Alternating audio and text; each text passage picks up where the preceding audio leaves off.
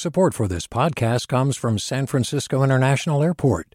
At SFO, you can discover award-winning flavors and unique shops all before takeoff.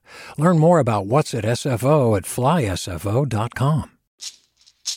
Hey, it's Glenn Washington from Snap Judgment. And if you love what you're hearing, and I know you love what you're hearing, please consider becoming a KQED member. Get special access to cool events, behind-the-scenes footage, and so much more. Plus, you'll sleep better at night knowing you did your part for the community you depend upon. It's in you. Please be in it. Visit donate.kqed.org/podcasts to sign up now. That's podcast with an S. Thanks. From KQED.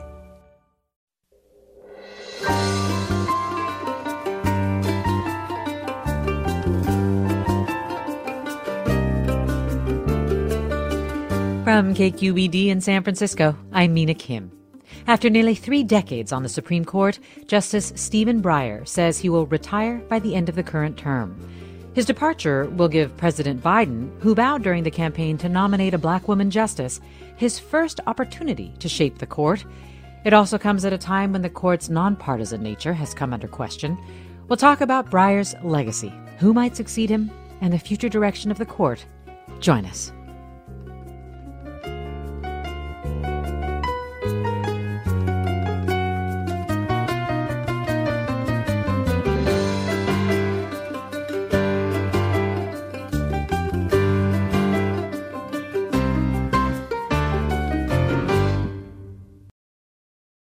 This is Forum. I'm Mina Kim.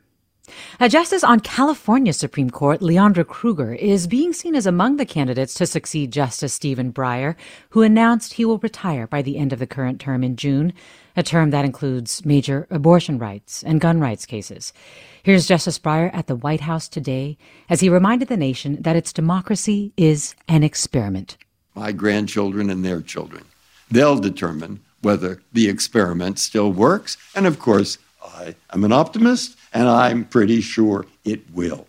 Does it surprise you that that's the thought that comes into my mind today? This hour, we'll look at Breyer's legacy and the reputation and future of our nation's highest court. And joining me now is Dahlia Lithwick, a reporter for Slate covering the courts and the law. Dahlia also hosts the podcast Amicus. And Dahlia, thanks so much for joining us. Thank you so much for having me. So first, can I get your reaction to Justice Stephen Breyer's speech at the White House today? It just happened moments ago.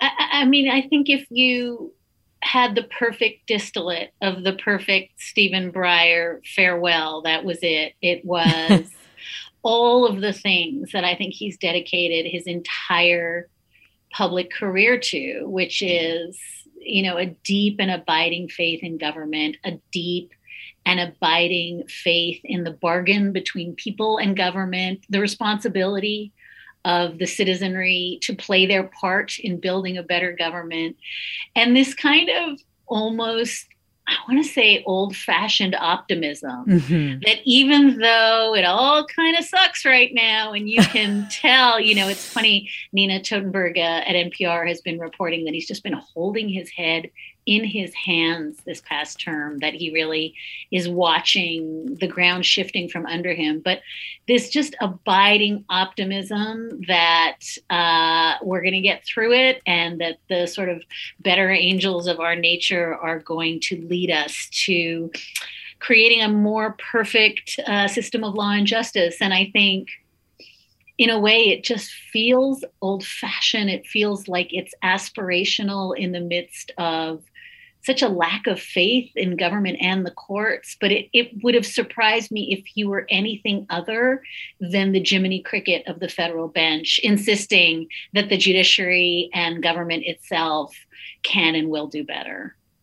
So obviously, the timing of Justice Breyer's announcement gives President Biden a chance to name a successor and a democratically controlled Senate a chance to confirm the decision. Can you talk about the significance you see in Breyer's timing?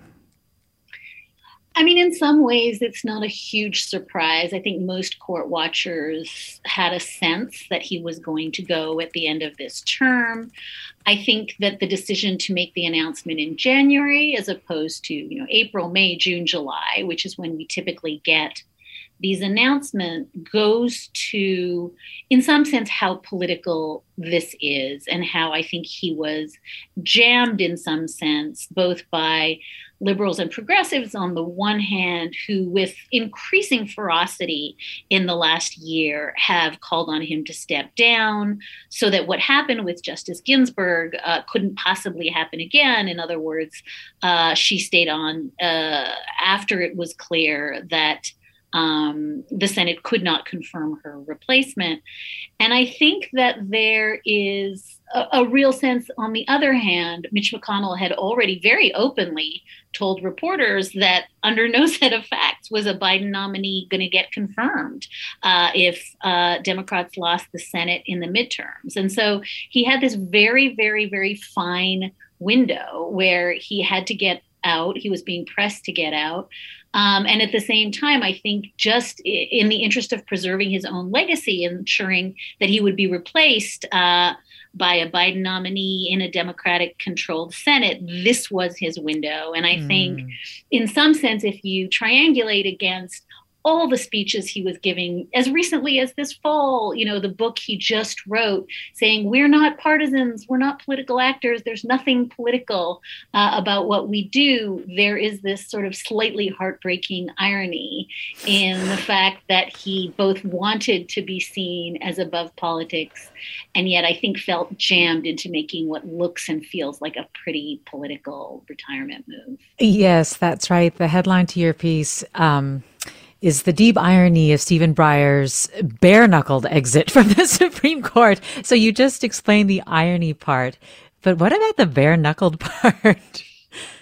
I mean, I think he has been fighting a two-front war. And I think on the one hand, as I said, you can go back decades and hear him saying that the totality of the court's legitimacy, independence, public perception is everything. And, he's been saying, as long as I've heard him give this speech, this isn't a given, right? The court has neither the power of the purse nor the sword. By design, if Congress wanted to turn the lights off and stop the water at the court building, they could do that. The only power the court has is that the public has immense regard for it. And he's been writing and saying for years that that's not a given, and that in most countries, and even in this country throughout most of history, the court didn't have that kind of public acceptance. And so that makes him, I almost want to say, borderline frantic. I mean, he really sees the court poised on a knife edge of a legitimacy crisis. At the same time, he has this other front, which is his own sort of liberal, moderate liberal agenda, which he is seeing eroded in front of his very eyes. He has, in the past year, had to witness the court cutting away at his legacy in terms of how he thinks about reproductive rights, how he thinks about voting rights, how he thinks about unions and labor, how he thinks about the death penalty. All of that is on the chopping block, and on the chopping block this term in a way that I think has been very accelerated. Mm-hmm. And I really do think that he is trying so hard, and that's why I describe these white knuckles, to hold up both things, to both preserve his own legacy, to make sure that he is replaced by someone who won't further undermine this already a 6-3 supermajority on the court. And at the same time, to preserve public esteem and regard for a bench that I think he is terrified, and certainly the polling suggests he should be terrified, is really, really cratering in public regard. Dahlia Lithwick covers the courts and the law for Slate. I want to bring into the conversation now Judge Vince Chhabria, federal district court judge for the Northern District of California and also a former clerk for Justice Stephen Breyer. Judge Chhabria, thanks so much for being with us. Yeah, thanks for having me. And I'll say that I've been really enjoying the speculation about all these potential great nominees, but I really appreciate you taking the time to talk a little bit about the giant shoes that nominee is going to need to fill. So thanks for having me. Talk about your reaction to the announcement that Justice Breyer is retiring, and what impact you think it will have, given the giant shoes, as you describe it, Judge Chhabria. Well, when I was clerking for him, this was 20 years ago, but what was quickly apparent to me when I arrived is that all of Justice Breyer's colleagues really adored him, ranging from Justice Thomas to Justice Stevens and everyone in between, really respected him, viewed him as the most good faith, honest of brokers, somebody who really cared about the court and getting the outcome right in the cases. And they really wanted to hear what he had to say. They listened to him. And his presence on the court made a difference for the cases. In Supreme Court circles today, everybody understands that is still the case. That's still true today. Reports are that he's had an influence in recent decisions. And so recent important decisions. And so, my primary feeling is one of sadness, both because I have the personal connection to Justice Breyer, and of course I'm so familiar with him, but also because of the value that he adds to this day on the institution. You've described him as a pragmatist, a bridge builder, and you even said that you were a beneficiary of his commitment to diversity. Can you explain what you mean? Yeah, that's something that people don't discuss much with respect to Justice Breyer. But, for this 83-year-old white guy from San Francisco, for a long time, he has had an incredible commitment to diversity, racial diversity, gender diversity. And you've seen that in his jurisprudence, right? I mean, one of his most famous opinions was his dissent in the Parents Involved in Community Schools versus Seattle School District case, where he very passionately argued that the Constitution should not be standing in the way of public officials who are trying to solve the problem of racial isolation in the schools. But he showed it in his personal conduct too. Going back to when he was first an appellate court judge, he always wanted to make sure that he had diverse clerks coming through his chambers. And as you mentioned, I was a beneficiary of that as a first-generation American. I don't think that I would have been hired for a Supreme Court clerkship if it was not for his commitment to diversity. And of course, that was a benefit to us individually. But I think more importantly, he saw it as a benefit to him. He saw it as a benefit to him and to the court because people of different viewpoints and backgrounds were coming through and participating in the decision making. Also, by hiring us and launching this diverse group of clerks into the highest echelons of the legal profession, he's improved the profession and improved our democracy. And that's you think about the people. You have Risa Goluboff, who's the Dean of University of Virginia Law School. You have Jenny Martinez, who's the Dean of Stanford Law School. You have Neil Katyal, who was the former Solicitor General. You have Ketanji Brown Jackson, perhaps you've heard of her. And, all these people who are now participating in making our system better. And we're all here largely because of Justice Breyer. We're talking with Judge Vince Chhabria, former clerk for Justice Stephen Breyer, federal district court judge for the Northern District of California. Also with us, Dahlia Lithwick, a reporter for Slate who covers the courts and the law. We're talking about Justice Breyer's retirement. And if you have questions about Justice Breyer's jurisprudence, his legacy, or what impact his departure will have, you can call us 866-733-6786, 866-733-6786. You can email us, forum@kqed.org, or post your thoughts on Twitter, Facebook, or Instagram. More after the break. I'm Mina Kim.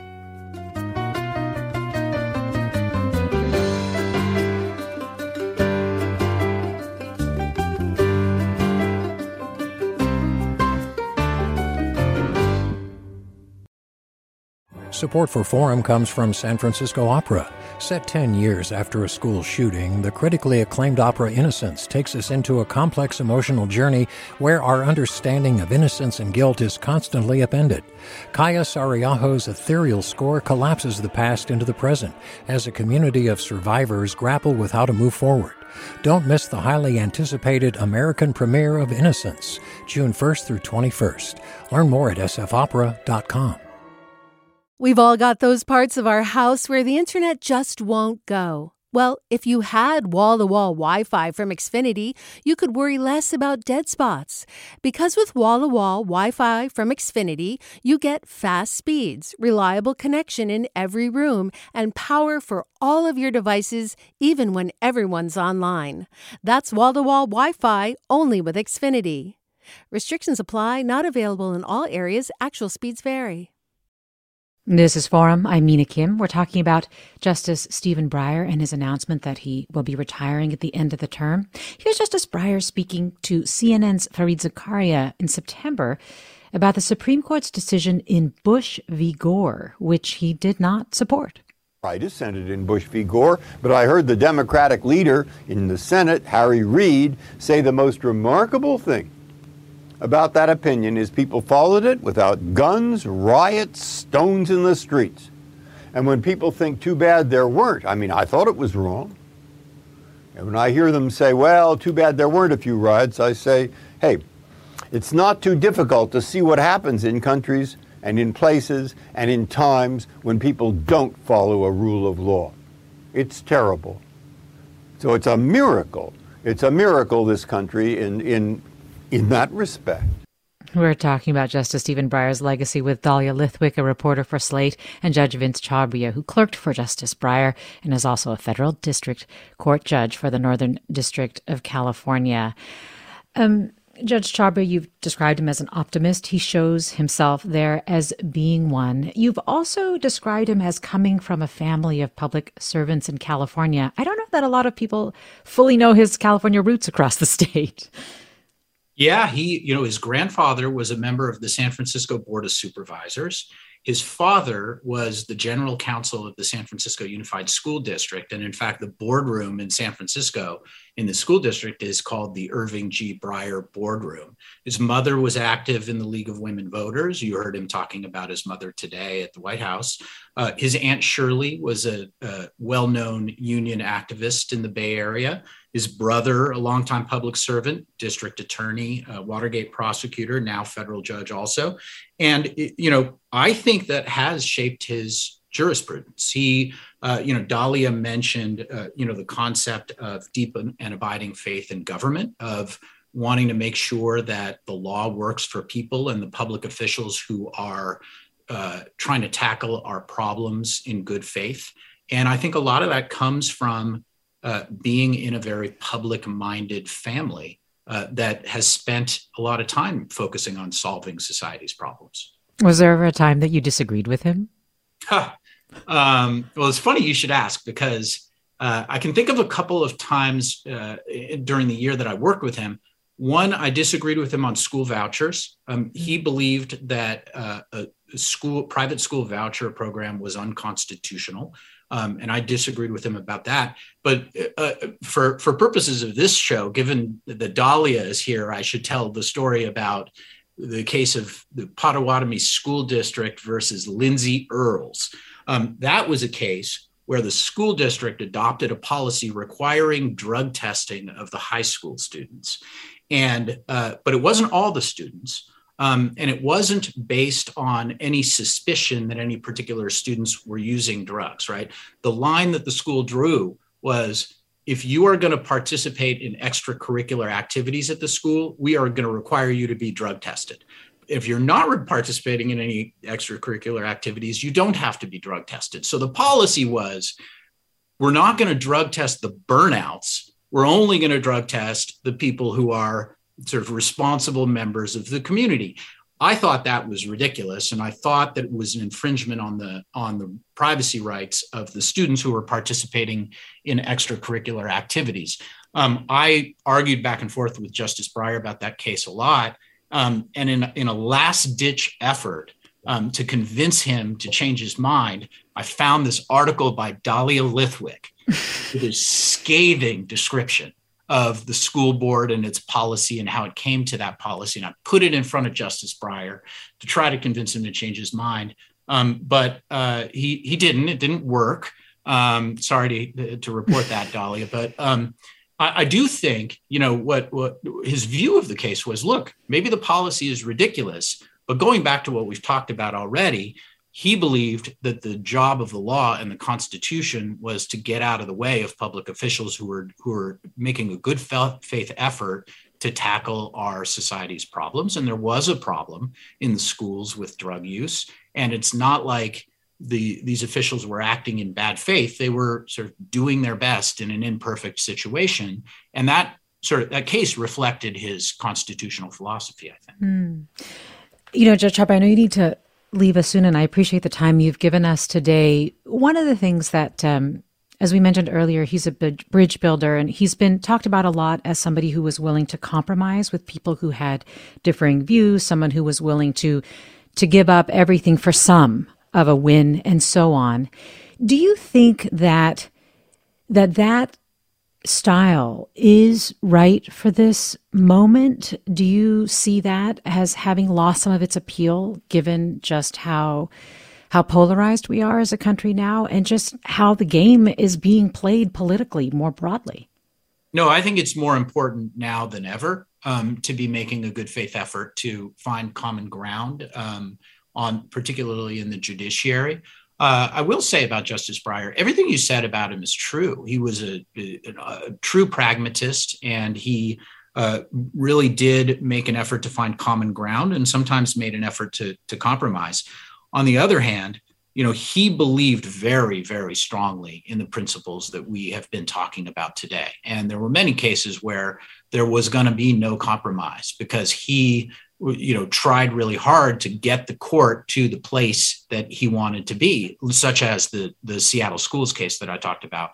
And if he believed that the court was poised to do something that would interfere with the ability of public officials to solve problems in a meaningful way, he was going to dissent. He was not going to compromise. And so I think that description of Justice Breyer that we're hearing is accurate to a point, but it doesn't quite tell the whole story. And he was very passionate about these cases and continues to be today.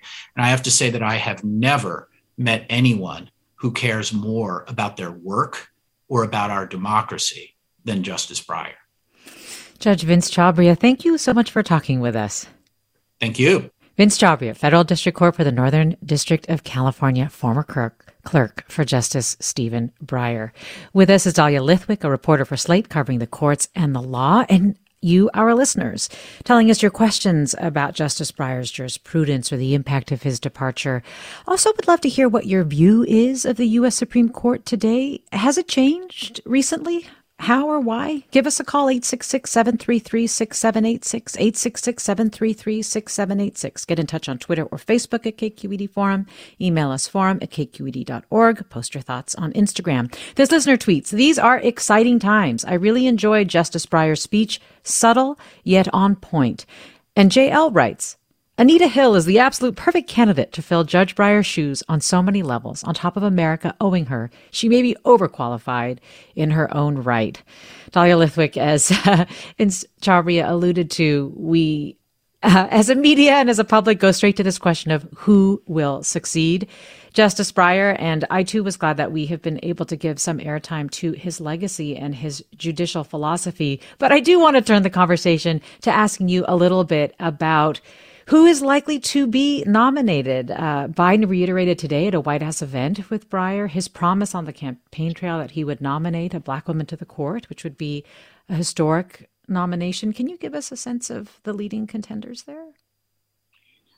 Yeah, we're so lucky. And I'm so glad, actually, that Judge Chhabria talked about the importance of diversity on the bench and in government, because we are now kind of spiraling into a really not pleasant conversation about why it was that then candidate Biden said he would make a point of putting the first Black woman on the court And already we're really going to hear a lot of fighting about that. And it's unfortunate because the pool of Black women, and he reaffirmed today in that press conference that that's his intention, is a really spectacular pool of women. And so some of the nominees who are being surfaced right now are, as you said at the beginning, California Supreme Court Justice Leondra Kruger, who's an incredibly strong candidate,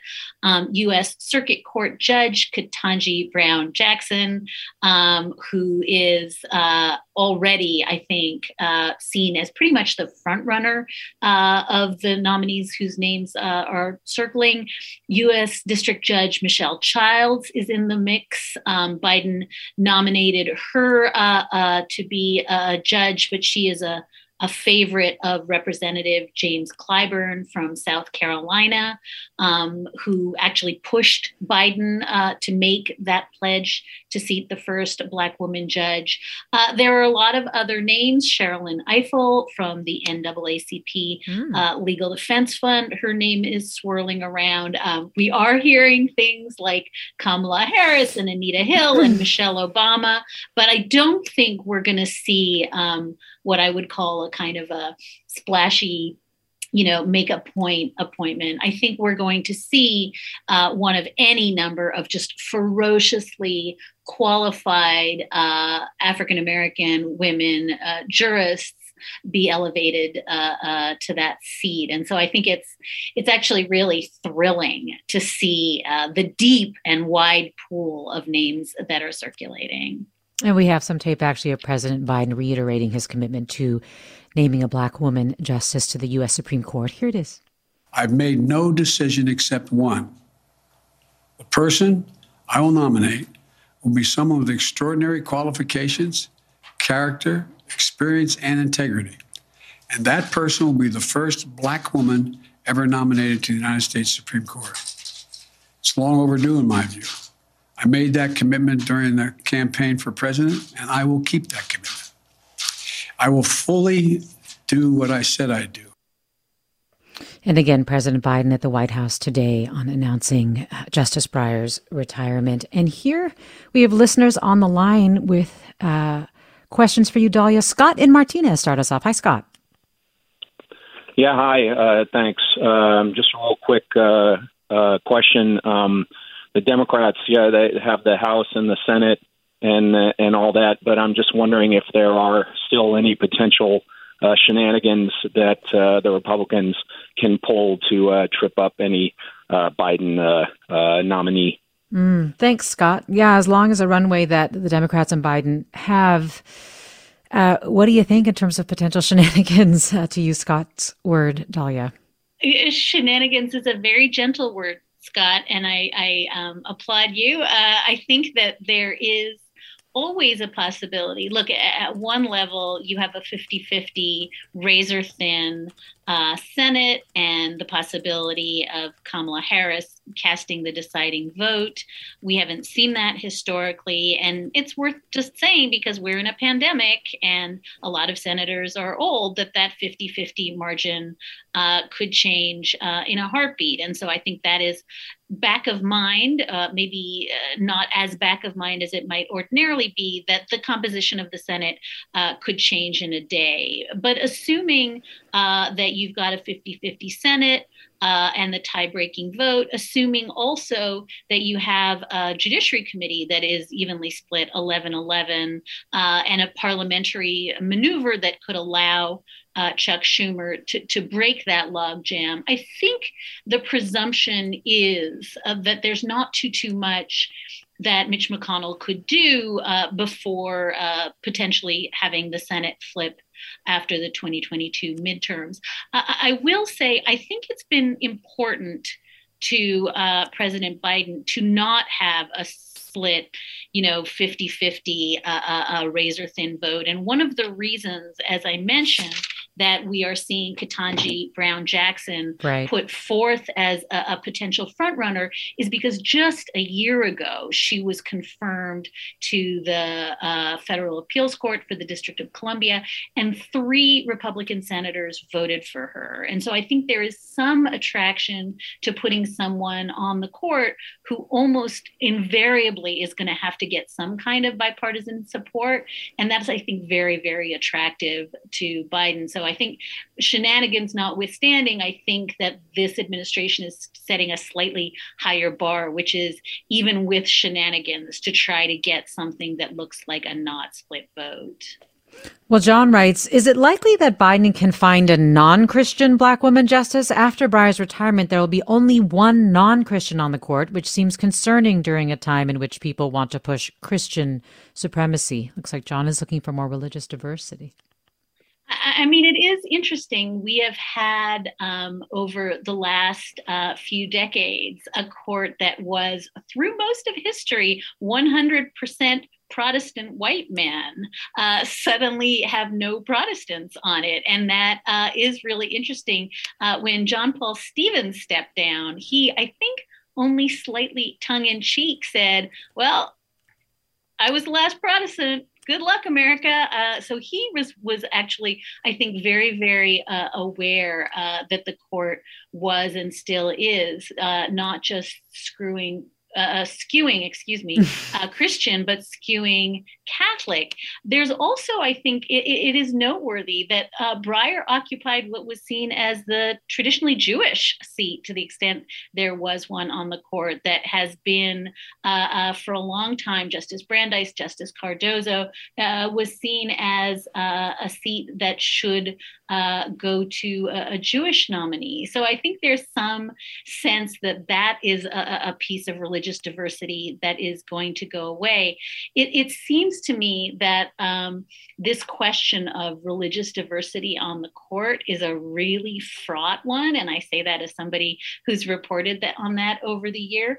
I think we, in some ways, are much more comfortable talking about racial and ethnic and gender diversity on the bench than talking about religious diversity. And I would just agree with your questioner. I think that in a time when the court is deciding really, really fiery questions about religious liberty and the wall between church and state, the fact that we're not having a comfortable conversation about the ways in which religion inflects on doctrine is really, really problematic.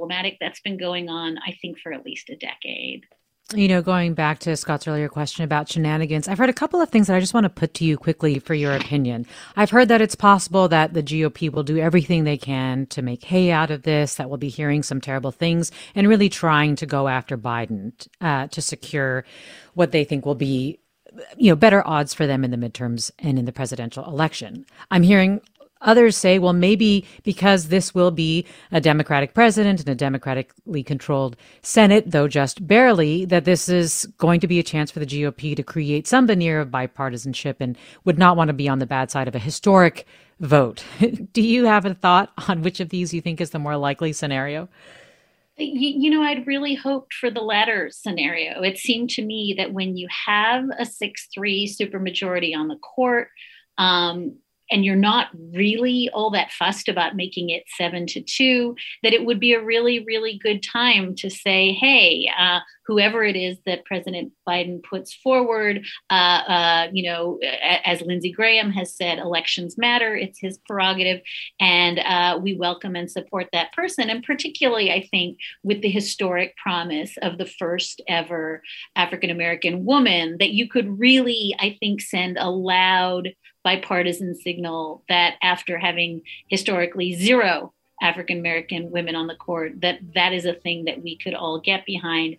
The early signaling that I am hearing is not that. It is a choice to, even absent the naming of who the nominee is, to start to kick up a fuss about the issues you raised at the beginning, that this is affirmative action, that none of these women are qualified, that this is reflective of antipathy toward white men. You're hearing that from Josh Hawley. You're hearing that from Nikki Haley. So it's out there, and it's really unfortunate.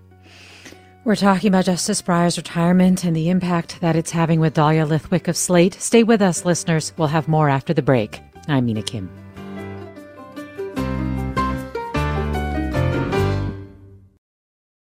Support for Forum comes from San Francisco Opera. Set 10 years after a school shooting, the critically acclaimed opera Innocence takes us into a complex emotional journey where our understanding of innocence and guilt is constantly upended. Kaya Sariaho's ethereal score collapses the past into the present as a community of survivors grapple with how to move forward.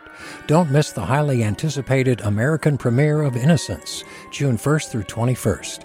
Learn more at sfopera.com. We've all got those parts of our house where the internet just won't go. Well, if you had wall-to-wall Wi-Fi from Xfinity, you could worry less about dead spots. Because with wall-to-wall Wi-Fi from Xfinity, you get fast speeds, reliable connection in every room, and power for all of your devices, even when everyone's online. That's wall-to-wall Wi-Fi only with Xfinity. Restrictions apply, not available in all areas. Actual speeds vary.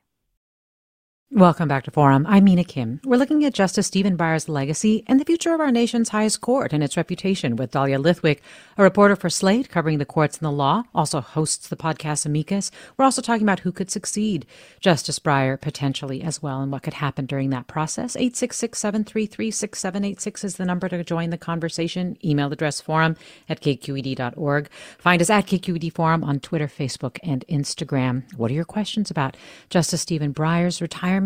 What's your view of the U.S. Supreme Court today? I'm curious if your view of it has changed. Why? Would you like to see reforms? Let me go to caller Frank, who's been waiting. Hi, Frank. Hi, how you doing? Thanks for taking my call. This is my question has to do with the opinion in general of the American public now and moving forward about the Supreme Court. And so I want to reference James Fallows wrote a phenomenal article just a couple days ago on his podcast called On Life Tenure and Its Drawbacks. Mm-hmm. And I think he makes a very strong case for life tenure is essentially absurd in any job, particularly one as central to the United States as the Supreme Court. So I'd like to know what the panel's opinions are about switching the court, and what's the likelihood of switching the court to like an 18-year term, which Congress can do, from a life tenure? What are the pros and cons of that? Frank, thanks. And of course, Dahlia, President Biden had a court commission looking at potential changes to the court. That was brought up as one possibility. What do you think of Frank's question? I think Frank is spot on. I think that when the framers afforded to Article 3 judges lifetime tenure, for one thing, life expectancy was not 90 years. I don't think they expected folks to do as they're now doing. The most recent data I've seen is that they now are saying that most Supreme Court justices will serve for 35 years on average. That was never what the framers intended. And I think that even though what the framers thought when they gave justices life tenure, they thought that they were immunizing them, right, from political majoritarian influence. But what they've in fact done, as Frank points out, and as Jim Fallows points out, is immunize them for life from any consequences. And I think that's the concern. It is certainly true that the blue ribbon panel that was put together to scrutinize whether there could be meaningful court reform did look at the question of lifetime tenure. They pointed out that almost no Supreme Courts do that. They looked at the possibility of 18-year or other kinds of term limits in various ways to make this less of a political football so that every single retirement and nomination doesn't turn into a sort of conflagration as it has now been. I will say that while the Court Reform Commission came away from their months and months of scrutiny, saying we're definitely not for court expansion. One or two of the commissioners later said they were, but they did seem at least somewhat open to term limiting future jurists. In other words, it wasn't swept off the table. I do think that there was a general sense from that commission that to do anything at all to change the way the court operates, including, by the way, ethics reform, financial disclosure, a whole host of other things that would help. Frank's question begins with the fact that the court's approval rating are the lowest we've ever seen in the history of Gallup polling. We're now seeing public approval at 38%, 42%. So the court really is in a legitimacy crisis. And it seems to me that the commission largely came away from their work feeling that to even talk about reforming the court, much less to do it, is to undermine the legitimacy of the court. And so I think we're in a little bit of an almost circular pattern where, while it's clear that the court needs some oversight, the fact that the court is in such low public esteem seems to mitigate against exactly that kind of oversight.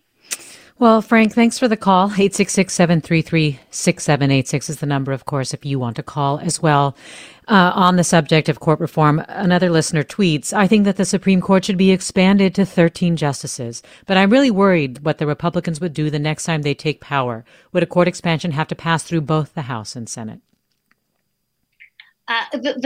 Yes, expanding the court would be tricky, although, as you just noted, not nearly as tricky as doing away with life tenure, which at least some constitutional scholars say would require amending the Constitution. I think there are ways around that some of the folks on the Court Reform Commission put forward. But yes, I think that there is a real fear that even if you could do a court expansion, adding seats, which again, the Supreme Court is singular amongst the Supreme Courts of most constitutional democracies in that it seems to be locked in at 9, which is a really, really small number, and then it doesn't sit in panels, sits in this 9-justice configuration. One historical point, of course, is that when FDR tried to threaten to pack the court, as it was called at the time, he almost destroyed his own presidency. The popular outcry was so acute. And so I think, right or wrong, the American public has convinced themselves that 9 justices is magic, that it's somewhere in the Constitution it can't be fiddled with. And I think it's one of the reasons that it is not seen as a real meaningful change.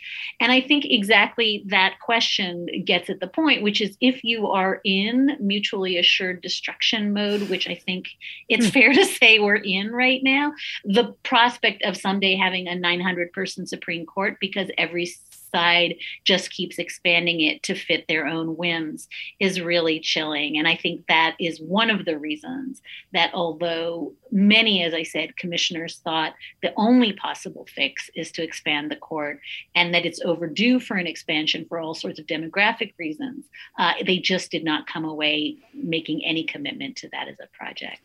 We're talking with Dahlia Lithwick, who covers the courts and the law for Slate. And you, our listeners, are joining us with your thoughts about the U.S. Supreme Court today and about Justice Breyer's retirement.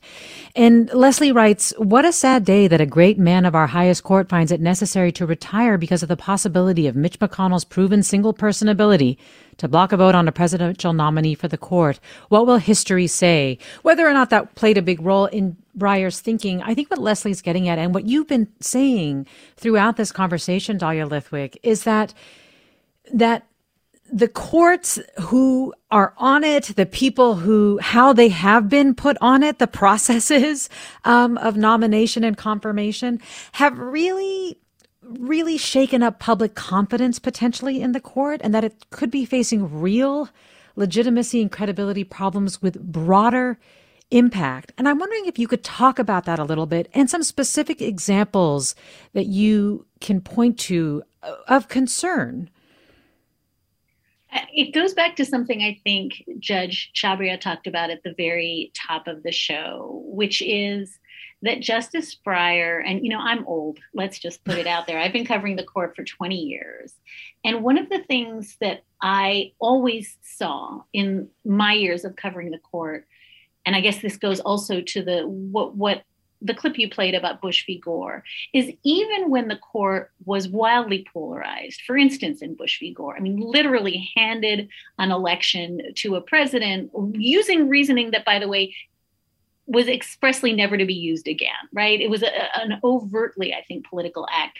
And yet, Justice Breyer was so deft at building bridges, working through differences. He had this deep, deep, abiding friendship with Justice Scalia, who he disagreed with on everything. And yet the two of them would go around from one place to another doing this funny dog and pony show about originalism versus pragmatism.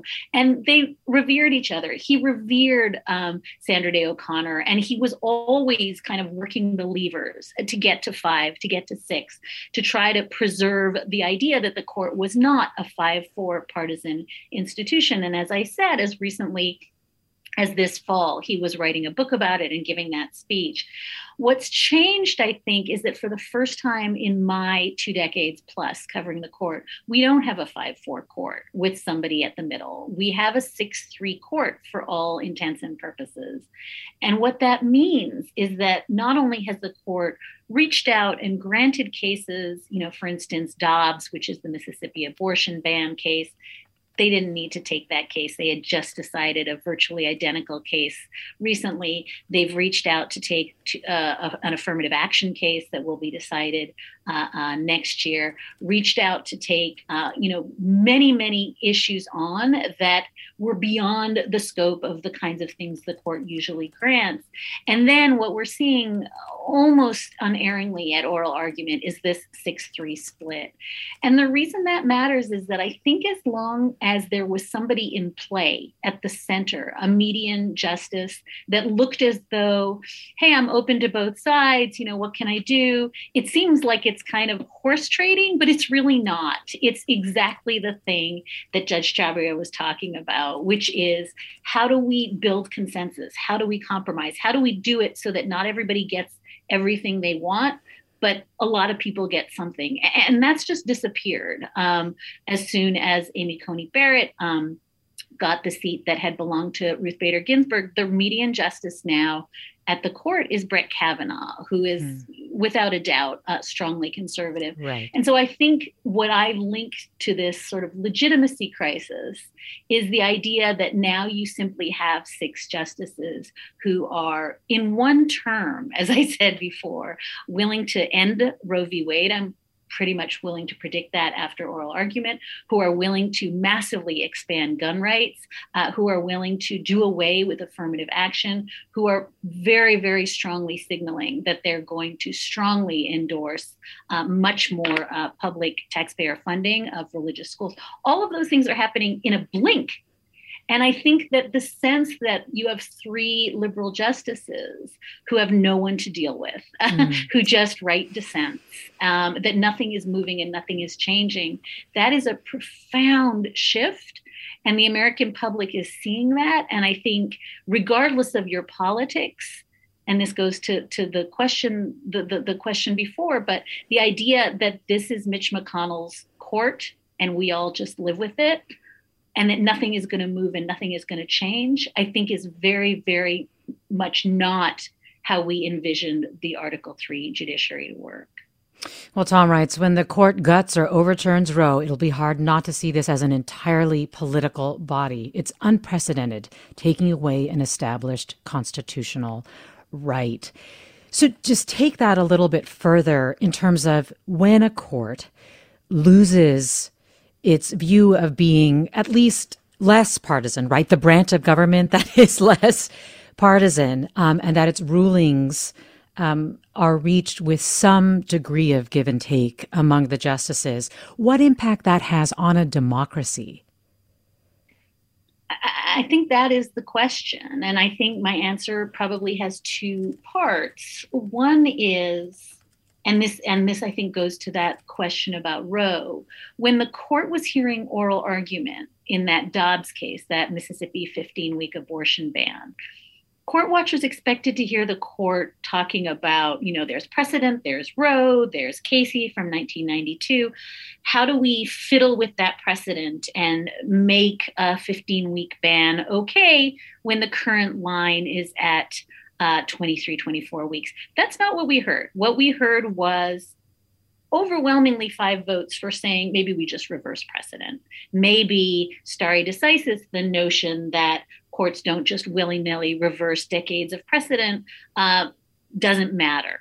And I think that notion that the composition of the court can change the law and the ways in which Americans have relied on the law for decades is very, very destabilizing, because it really does suggest that the court is a political football and that you win at all costs because whatever happened before doesn't guide you going forward. So that's a piece of it. And then I think there's a much more pernicious and worrisome piece, and that is that this court has been chipping away at voting itself, at democracy itself. And so whether you talk about Citizens United, the campaign finance decision, we've already talked about Bush v. Gore. We can talk about Shelby County, the decision to eviscerate Section 5 of the Voting Rights Act, or we can talk about Brnovich, which was the decision to do away this last year with Section 2 of the Voting Rights Act. But as the court leans into this project of making it harder and harder for representative democracy to work, making vote suppression okay, making it harder and harder for folks who are the victims of racialized voting laws to even get into a court, much less effectuate their rights.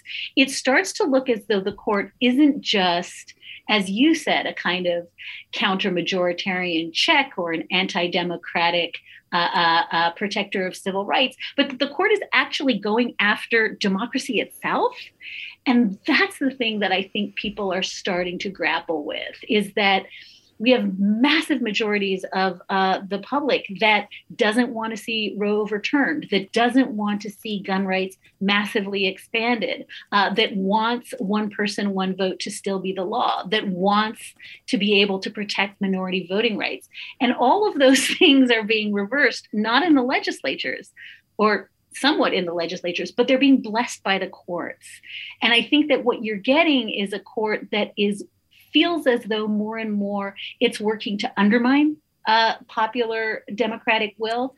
And that's the place where I think you really do have a crisis of legitimacy. So we've talked about the optics, the 6-3 court, the sense that the court is way, way, way out over its skis, taking cases it doesn't need to hear. But this second piece, and it seems wonky and doctrinal and not super interesting, but I think this second piece, where the court seems to be at war with the idea of elections themselves mattering, is a thing that I really, really worry has us on a crisis, almost a precipice of how does this get resolved? And if you think this is hyperbolic, let's just stop to remember that the 2020 election could have very easily gone to the U.S. Supreme Court, and that the 2024 election, if everything that we're seeing unfolding now is any guide, the 2024 election will be decided at the court. And that's really the chilling part of this for me. We're talking about the future of the U.S. Supreme Court in light of Justice Breyer's announcement that he's retiring with Dahlia Lithwick, and you're listening to Forum.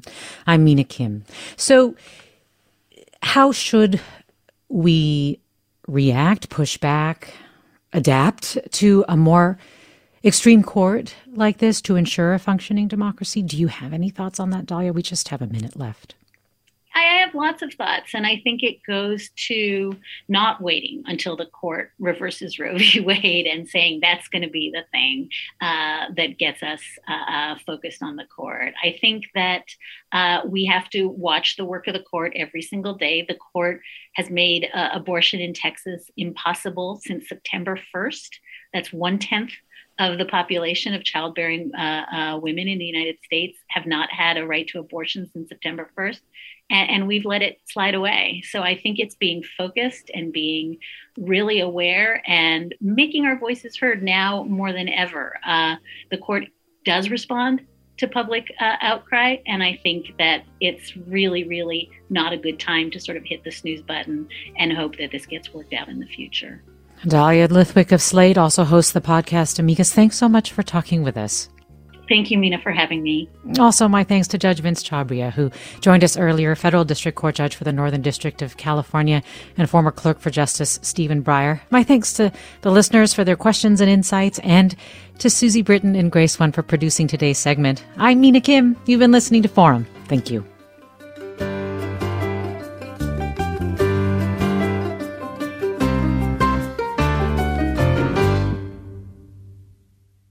Funds for the production of Forum are provided by the members of KQED Public Radio, the Germanicos Foundation, the Generosity Foundation, and the Heising Simons Foundation.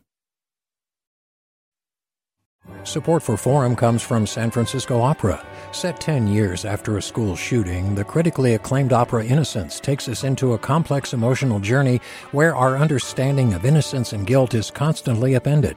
Kaya Sariaho's ethereal score collapses the past into the present as a community of survivors grapple with how to move forward.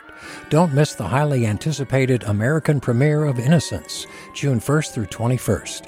Learn more at sfopera.com. We've all got those parts of our house where the internet just won't go. Well, if you had wall-to-wall Wi-Fi from Xfinity, you could worry less about dead spots. Because with wall-to-wall Wi-Fi from Xfinity, you get fast speeds, reliable connection in every room, and power for all of your devices, even when everyone's online. That's wall-to-wall Wi-Fi only with Xfinity. Restrictions apply, not available in all areas. Actual speeds vary. All over the country, we need to improve reading in Wisconsin. Schools are changing the way they teach reading. I'm calling for a renewed focus on literacy. We have gotten this wrong in New York and all across the nation. And it's happening because of a podcast. I think your podcast has changed my life. And I'm going to share this podcast with everyone I meet. Sold a Story investigates how teaching kids to read went wrong. New episodes of Sold a Story are available now.